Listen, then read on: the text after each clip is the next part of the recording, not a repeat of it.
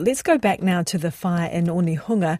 Smoke is still coming from the waste processing business, Green Gorilla. Earlier, the company's chief executive, Elaine Morgan, told Morning Report that firefighters didn't have enough water to properly fight the blaze. She said crews were having to run hoses the length of the street in Onehunga to get enough water. The fire began yesterday afternoon, forcing neighbouring businesses to evacuate. Our reporter, Felix Walton, is at the scene and joins us now. Kia ora, Felix. You've been there for a while now. What is happening there? Hello there. Yes. So the smoke has died down significantly. There's still a lot of it, but it's a lot lighter than it was earlier this morning. And of course, now we know that it's a timber fire, so there's no dangerous chemicals that we're aware of. Residents are still being told to avoid the area and keep windows closed, and new fire crews have just arrived to relieve some of the crews that were monitoring it overnight. How many crews are there? I know there were helicopters overnight, but who's there now?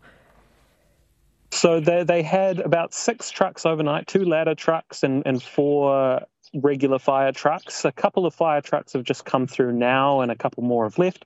So they're keeping around the same level, about 6. Okay. Can you see any evidence of we've been hearing this morning from the chief executive there that there was an issue with potentially enough water or the water pressure there, and it was having to be piped in the length of the street there. Can you see those pipes? Are they still having to use that? Yes, there are some quite long fire hoses down the length of the road, pulling water from, pretty much down the block. One of the issues that some of the neighbouring businesses have encountered is that the hoses are actually blocking their driveways, which has made things a little tricky. Okay. And so the air quality there is improving, but still not great.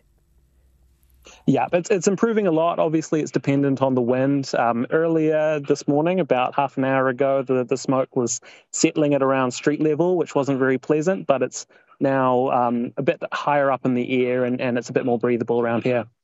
Okay, thank you for the update. That is our reporter Felix Walton at the scene of the large fire, which is now a smaller fire, at the Green Gorilla waste processing business in Onehunga.